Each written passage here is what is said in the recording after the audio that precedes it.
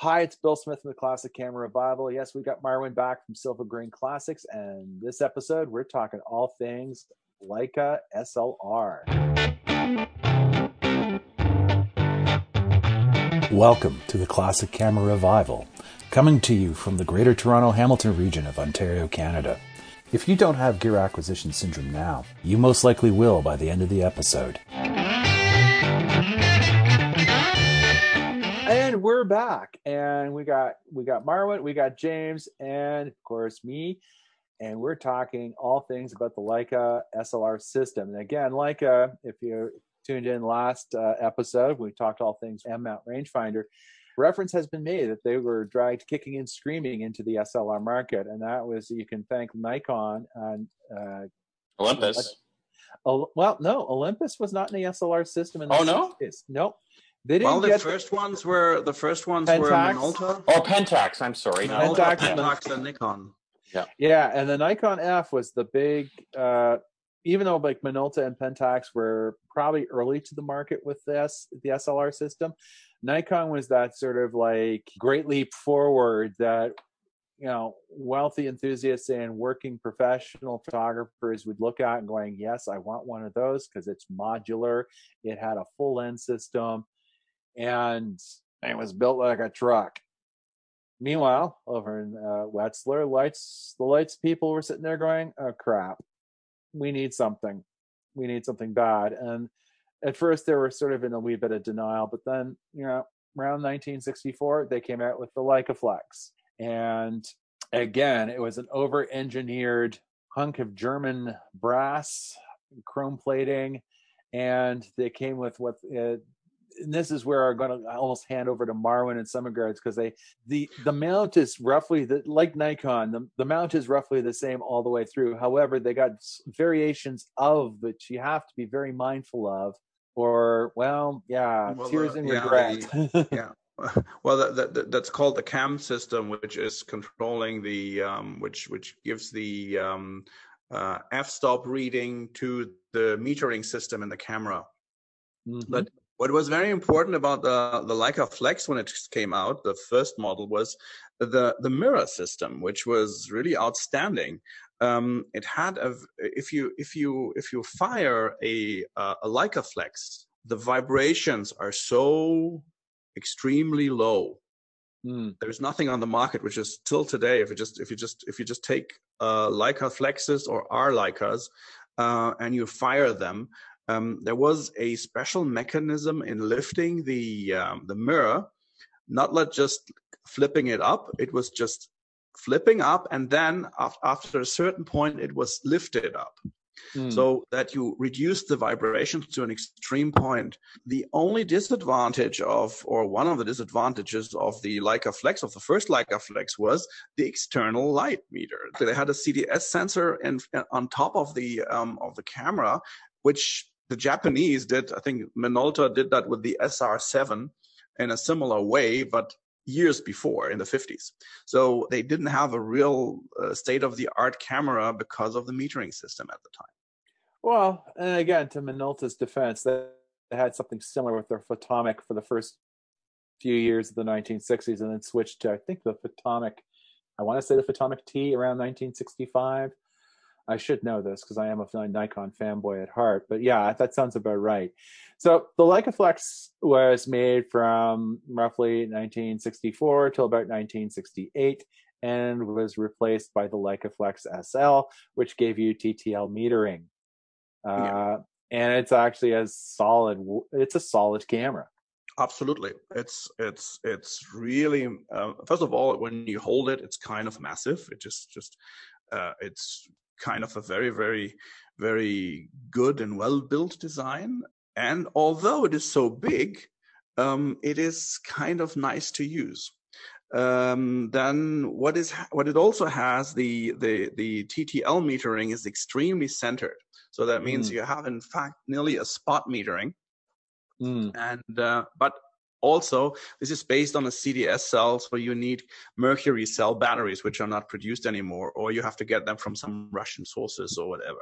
So if you buy one, make sure it has 1.35 volts. Then you should get the hearing aid batteries. Make sure that you get hearing aid batteries. Otherwise, you get not really the right reading. Another option is getting the MR9 battery adapter from Japan, which uses... That works too, yeah. I love those. I have a pile of them for a variety of older cameras. And again, I just use Energizer 357 batteries, and I'm good to go. Now, Leica Flex SL, some were made for the U.S. Navy. They only came in black enamel and black chrome. And there's even, I think, a motor drive. A variant. Yeah, there was it was called MOT. Well, the motor drive is heavy and big. I mean, it is as high as the camera. It's just kind of a big block you just put below it. And the grip is also not on, normally if you have a motor drive, you have that grip on the level of the camera. That grip is below the camera and also quite massive. It is the SL MOT, M-O-T. Okay, and then of course the SL was made from basically 68 to 1974, and near the end they came out with the SL2, which is just some minor tweaks to the design.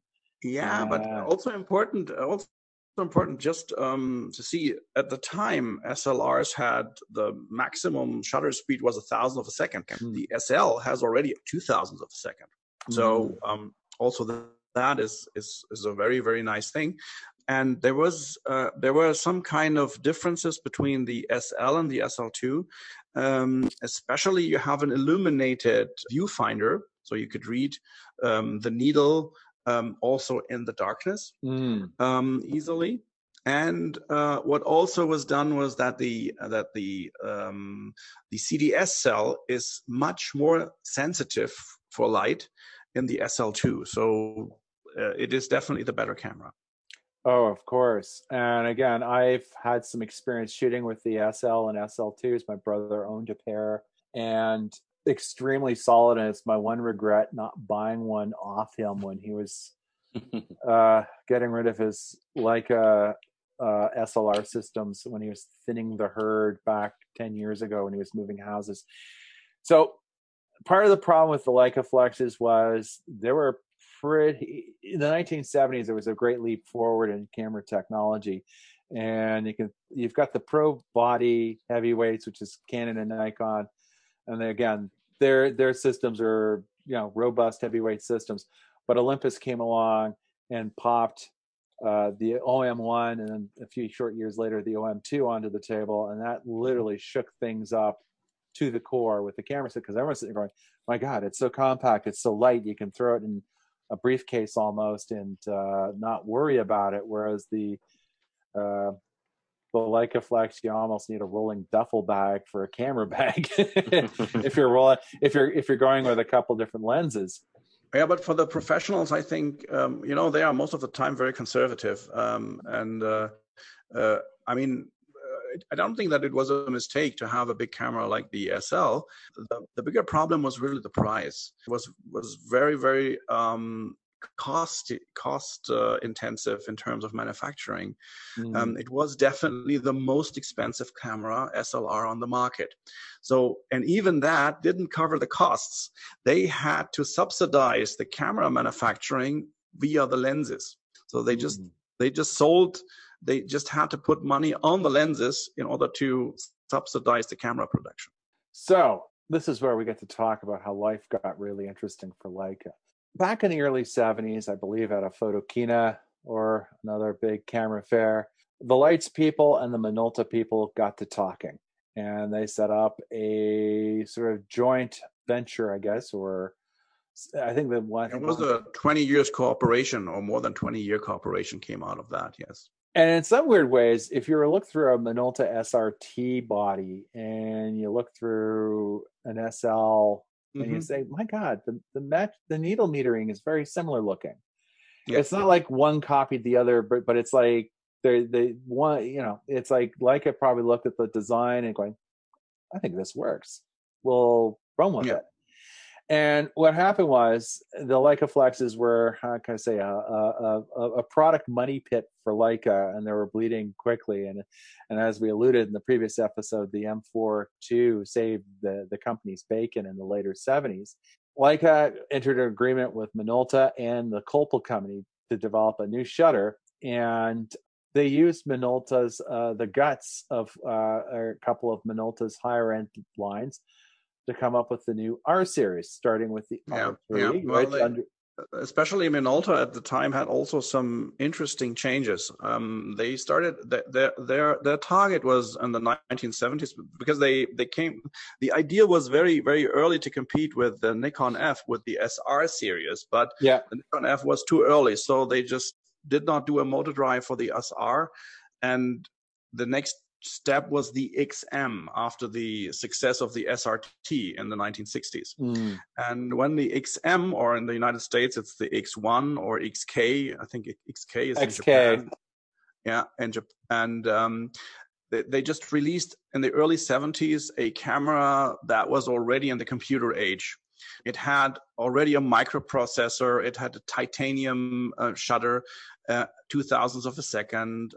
Contrast light compensation was the first or one of the early versions of a matrix metering. So they were really, I would say, it was a Nikon F 10 years before the Nikon F really came on the market. And with all these electronic gadgets, that was interesting to combine that with Leica. Yeah. Because Leica had no experience in electronics. Until today, you can notice that the level of electronic manufacturing here in Germany was not on the level like in Japan. If you buy an early SL or an SL2, and you buy, for example, a Minolta or a Nikon with a CDS sensor from the 1960s, the Nikons and the Minoltas are still working. The German CDS sensor is dead. It just definitely shows that they really had not really good experience in manufacturing and designing electronic components at the time. So Leica and Minolta got together and they sort of came with a common platform.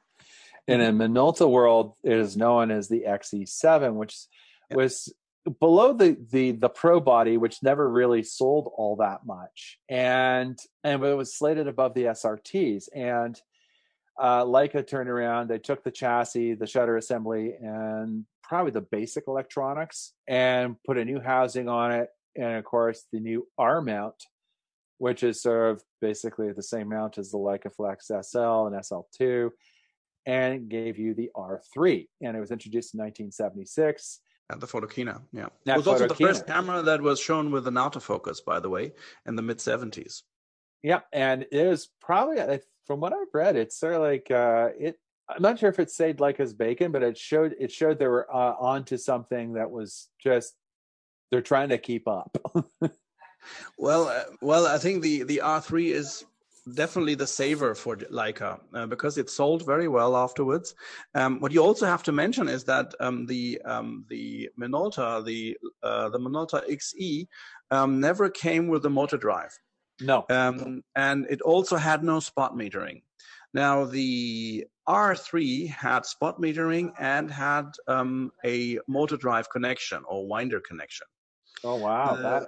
And on top of that, the entire body is not black painted. It had black chrome, which is a very special Leica thing.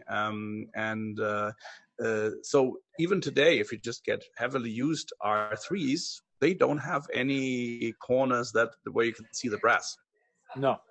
Yeah, and R3s, it was I've handled them, and it felt like it's really strange because you say, wow, this feels a lot like my XE7, and again, like sort of with introducing the 3-cam lens system, it came with a whole boatload of lens options, from super wide to the super long tellies that people want.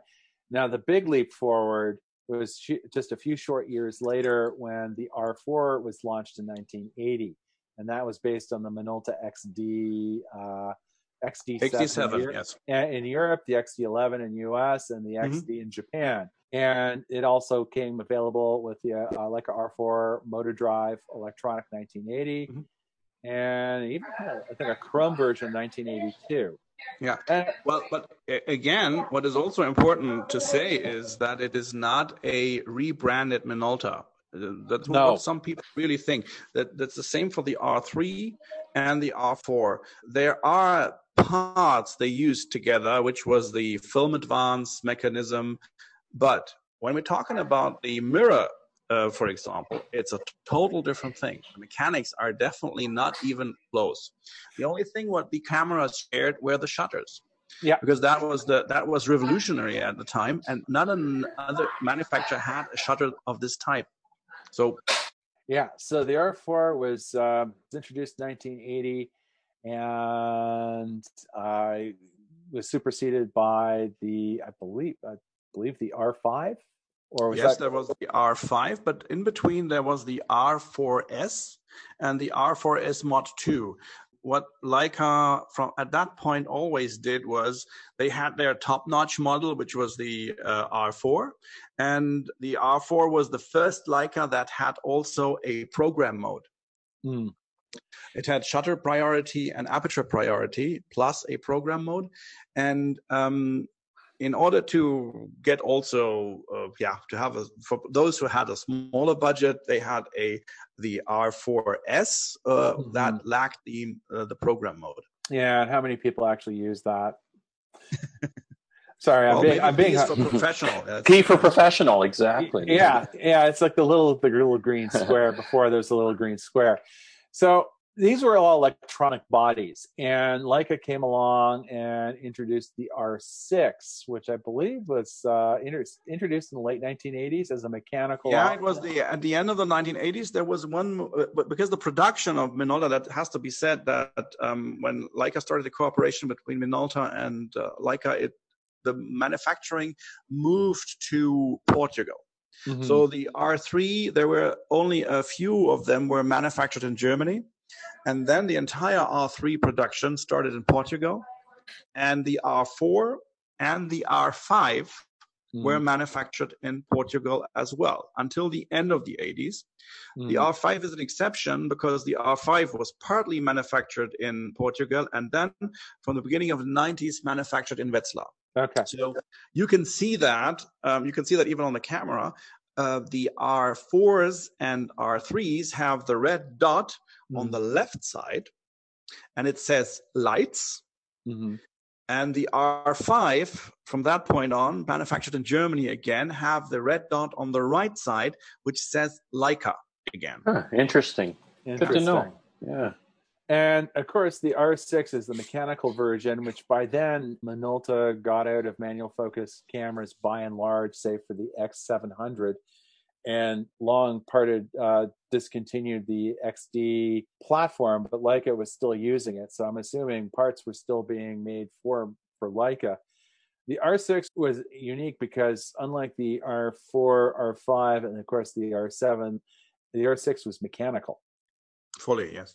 I've never come across one personally in the wild. I've no experience in shooting with them either. I've shot with the R4.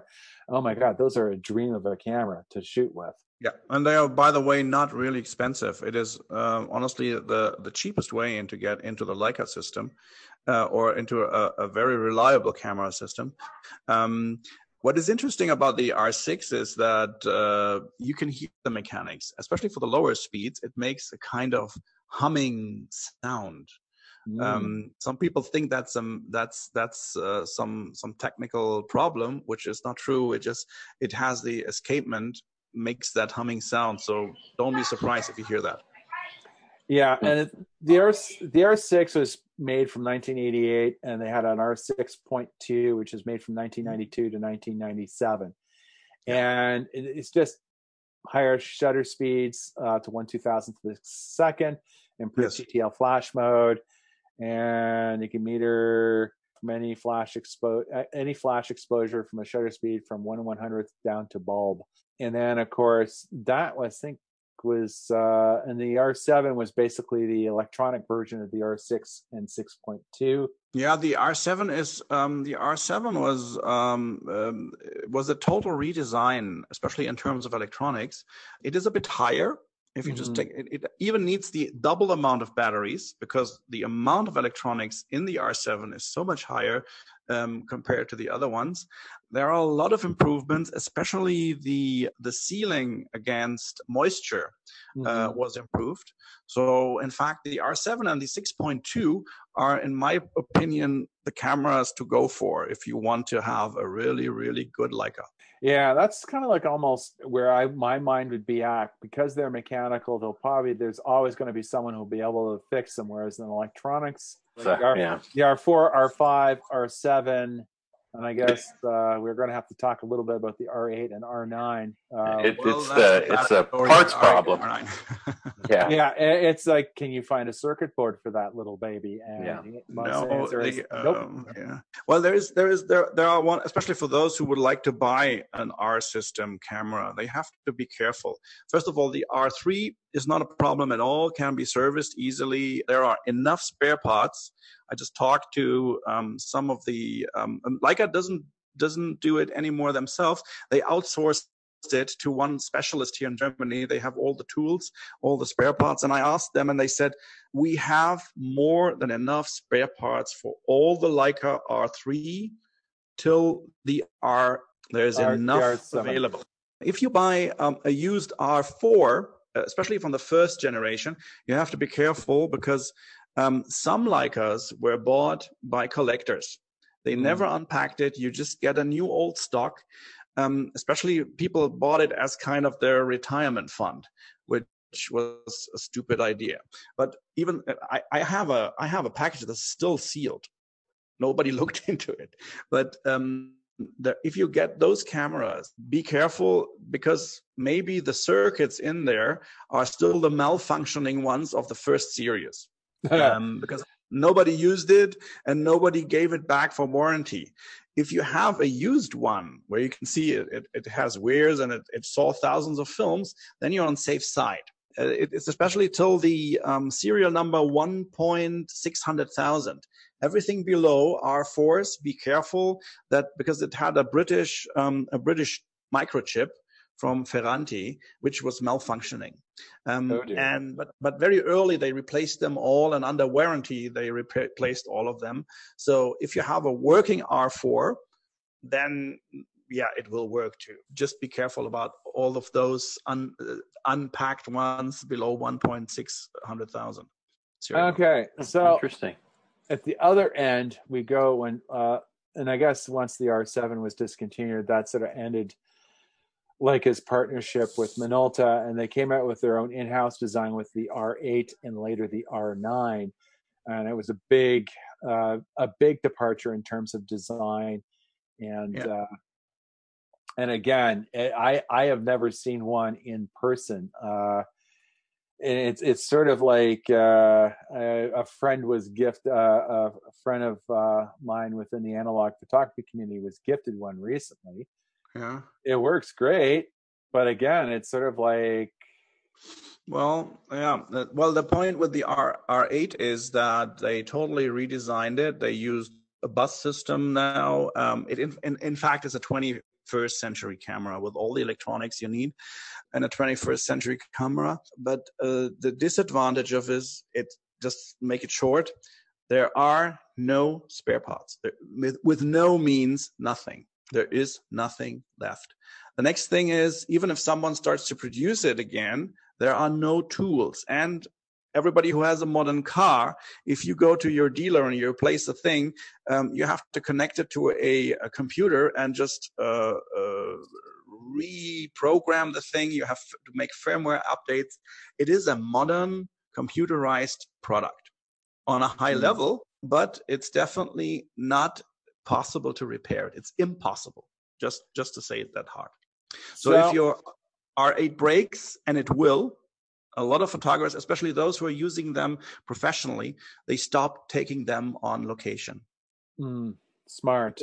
It's just really a dance on a volcano. It's just from one moment to the other, they just die. Yeah, that's the perils of having a modern electronic camera. They're Well, yeah. designed, it's planned op. Well, I don't want to say planned obsolescence, but it's to a point. It's like they're not fixable.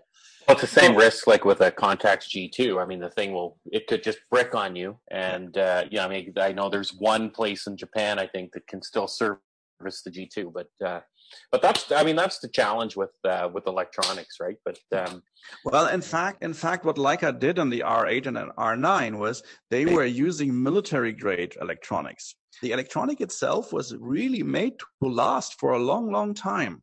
But because there was that change in the politics going from analog to digital, at the beginning of the 2000s, everybody thought in 10 years there will be no film available. And having such a high quality product to let that run, it would have financially be totally impossible to run it.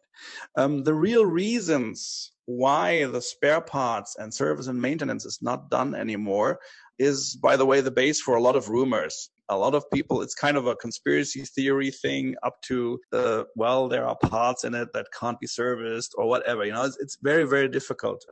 There is not really one explanation that really gives you why it's not possible. So, it's sort of like the big, what would you get if you're going to get into the Leica SLR systems? And if it was say all of a sudden I magically came into a humongous pile of money, I would definitely be looking at a Leica R6.2, probably a 3-cam 50 f2 Summicron, definitely a 28 2.8 Elmarit, maybe even a 24, because this is the other thing a lot of people don't realize.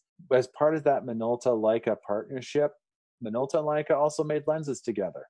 Yes, they made lenses together, and they were very good, by the way. So, by the way, Minolta was always a very good manufacturer, especially for lenses, because Minolta was one of the only, at the time in the 70s and 60s, they were the only manufacturer they had lens manufacturer owning an own glass manufacturing facility. So they could produce their own glass. I was born close to Bad Kreuznach, which is where Schneider had their manufacturing plants, and I talked with some of the people there, Schneider lenses, and they were always importing at the time glass from Minolta. So Minolta glass was used from Zeiss, was used from Leica. It was a top-notch manufacturer for these things. And yeah, especially when it came to zoom lenses, Minolta was much more advanced than Leica. Leica had in the past not really a huge experience in the 60s. They bought their zoom lenses from Angieux, from France, which was a lens manufacturer specialized in cinematography lenses. And other lenses came from Minolta, especially the 70 200 or the 80 200 which were also used in the later autofocus systems, which is called as the beer can. Maybe you heard about that. Yeah. Oh, yes. Everybody, yeah. I mean, if you know Minolta, you should know about the beer can. Yeah, which is a really good lens. At the time, it was rated to be a good match against Carl Zeiss lenses. It also lacked a bit that made in Germany thing. A lot of people just will say, oh, yeah, okay, it's a poor man's Leica lens because it was made in Japan. But the performance is really good. It's not outstanding. It's not like the later Apo lenses, but it is more than enough to make good slides. And so if you are on a budget and you just want to start with something, try to get an R5, get a 28-70 millimeter for, let's say, 200 euros, and get a zoom lens of that type, which is the Leica version of the beer can, and then you have a good start to get into the system. And whenever you have money, just get one of your dream lens later on. That's part of the smart thing, because it's actually the Tele Elmer. It was basically, I believe, the Minolta MD 80 to 200 f4.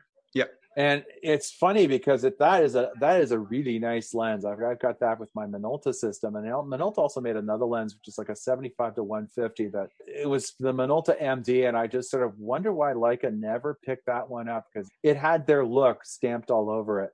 Yeah, the interesting thing about the Leica lenses is that Leicas were mainly made for slide photographers. Okay. When you do a slideshow, you don't want to have any kind of changing in the color rendition of your image. So if you, for example, take your 16 millimeter fisheye and then you shift later to your 200 millimeter tele lens, if these photos come after each other in the slide projection, then you don't want to notice the color change. And I think Leica was very picky about what kind of lens would they gonna use in their range. By the way, also some wide angle lenses, 16 millimeter is also from Minolta. The 24 millimeter was from Minolta.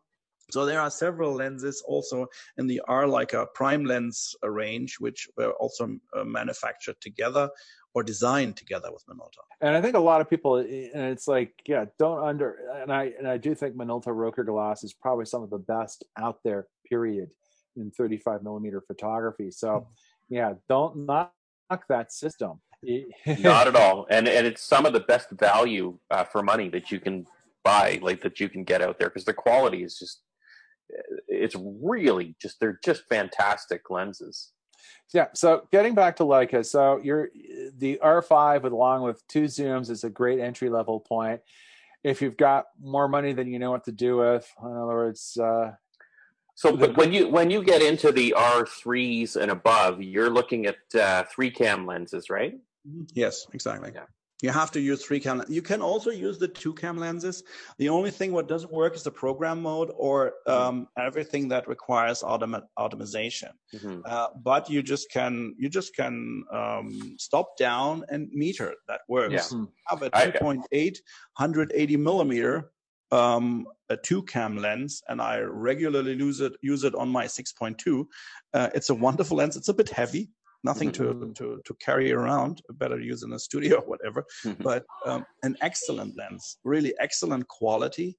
Also, the older Leica lenses from the 1970s, they are, even by today's standard, outstandingly good. Yeah, there are some exceptions, like always, but yeah, if you get a good one in good shape, don't hesitate. Also, the 290 millimeter are a wonderful portrait lens. Just a good. The 92.8 Almaret. Yeah, I've shot with that. It is a beauty. It renders so gorgeously, regardless if it's black and white or color. And you're left sort of almost gobsmacked at just how beautiful it is. We just did the test for the new Ektachrome when it came out. The latest generation of the Ektachrome 1.5 years ago. We did it with the 90 millimeter and did a drum scan afterwards. Now, the guy in our studio lab who is doing the drum scanning he's a quality, I would say, a quality idiot already. He's just really so extremely, that's why he only uses large format. And then he was scanning it and scanning it and scanning it. And then he just called me and I said, I'm zooming into this image deeper and deeper. And I can't believe this is 35 millimeter. And this lens is more than 30 years old. Wow. It's really good, the 90 millimeters. Just, yeah. Okay. So put that into your shopping list for our glass. So if you're into like the more older mechanical, like the Leica Flexes, would the SL be your best bet, or the SL?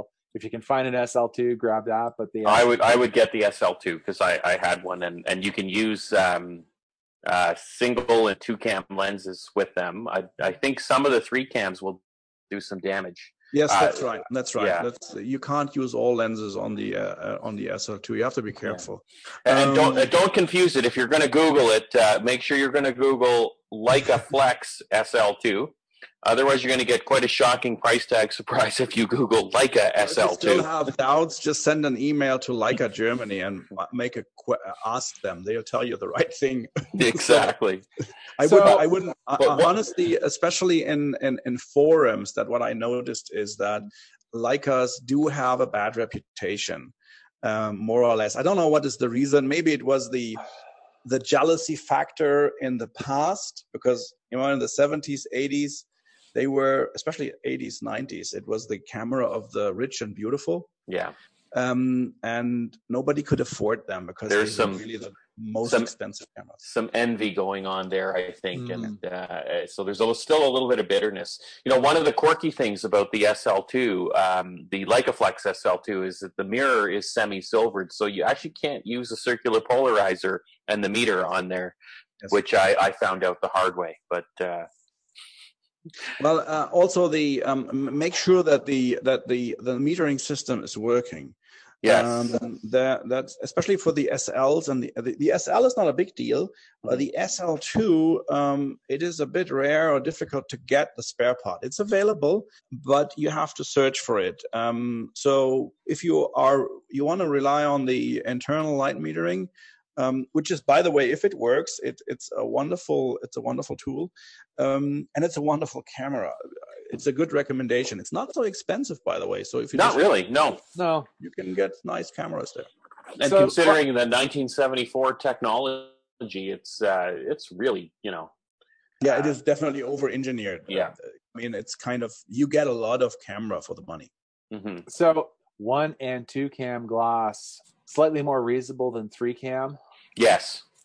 Cost-wise, yeah. And in my experience, at least in the Canadian market, probably you're looking at, I would say, a 40% premium on 3 cam versus 2 cam glass.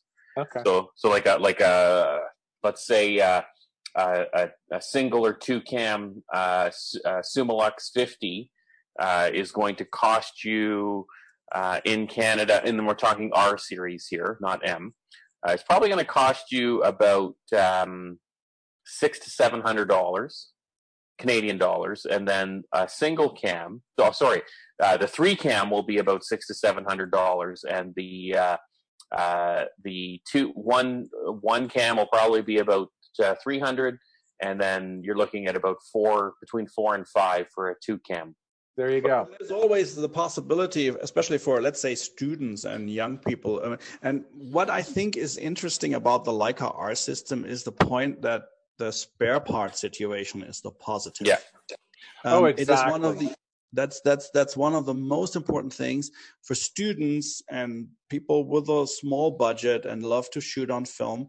I think it is a good investment because at the moment the camera bodies are very, very on the lower end of quality cameras. But on the other hand, I always say that the production run was very, very low. If you just look at the Leica R6.2, there were only 30,000 made. The same with the R5, 30 to 35,000 models were made. The only one that was made in bigger numbers, about 100,000, 120,000 units, was the R4. All other Leica R models, 30, 35,000. An RE, for example, only 8 to 9,000 were done. So, if you compare that to the amount of M Leicas on the market, it is really really a bargain for a great camera system. Very true. Yeah, I completely agree. And I think, like even if you want to get into a lower price point, like for a student, like an R3 body is a great choice, and you can even start with a single or 2 cam lens and stop down meter and learn your metering, and then when you get a little bit more money in your pocket, you can upgrade to a 3 cam lens and use the full functionality of the camera. There's lots of parts available for them. They're a dime a dozen these days, so relatively speaking, for Leica. In the Leica category. The alternative is also the Tamron Adapt All system. Absolutely. 2.8 300 millimeter lens from Tamron, which I use on the Leica quite often because Leica never made a 2.8 300. And that is, you get the lens for €300. And you can adapt all the zooms. You get very good wide-angle Tamron lenses. The good thing about the Tamron Adapt All system is it even supports the program function. So that's a good way to start. There you go. There you go. Well, I guess it's time to wrap it up. I, as a member of the Classic Camera Revival editorial team, hold myself no way responsible for any future financial misadventures, bankruptcy, spousal arguments. all that stuff. You're on your own. And that's okay, because we're here to enable you. It's Bill Smith signing off. Until next time, shoot tons of film, fresh film, have that film, fresh film smell. Keep those coating lines going. This is James Lee. Get out there, get your Leica Flex on, and go shoot some film. And Marwan. Oh yeah, that's me now. Okay. Are we keeping you up? Sorry, I was waiting for the signal. Yeah. Well, shoot film and be happy with it, and money is not everything. You know it. Oh hell yeah, you can't take it with you. And on that note, continue to support our local film retailers. Yeah, please. Yep. Your local, and maybe your local camera magazine. That's also important. There you go. Yeah, of course. Yes. Or your not so local one if you're in North America. Well, the world is a small village now. It sure is. Okay, and until next time, have fun, guys. Thanks, guys. Take care. Goodbye.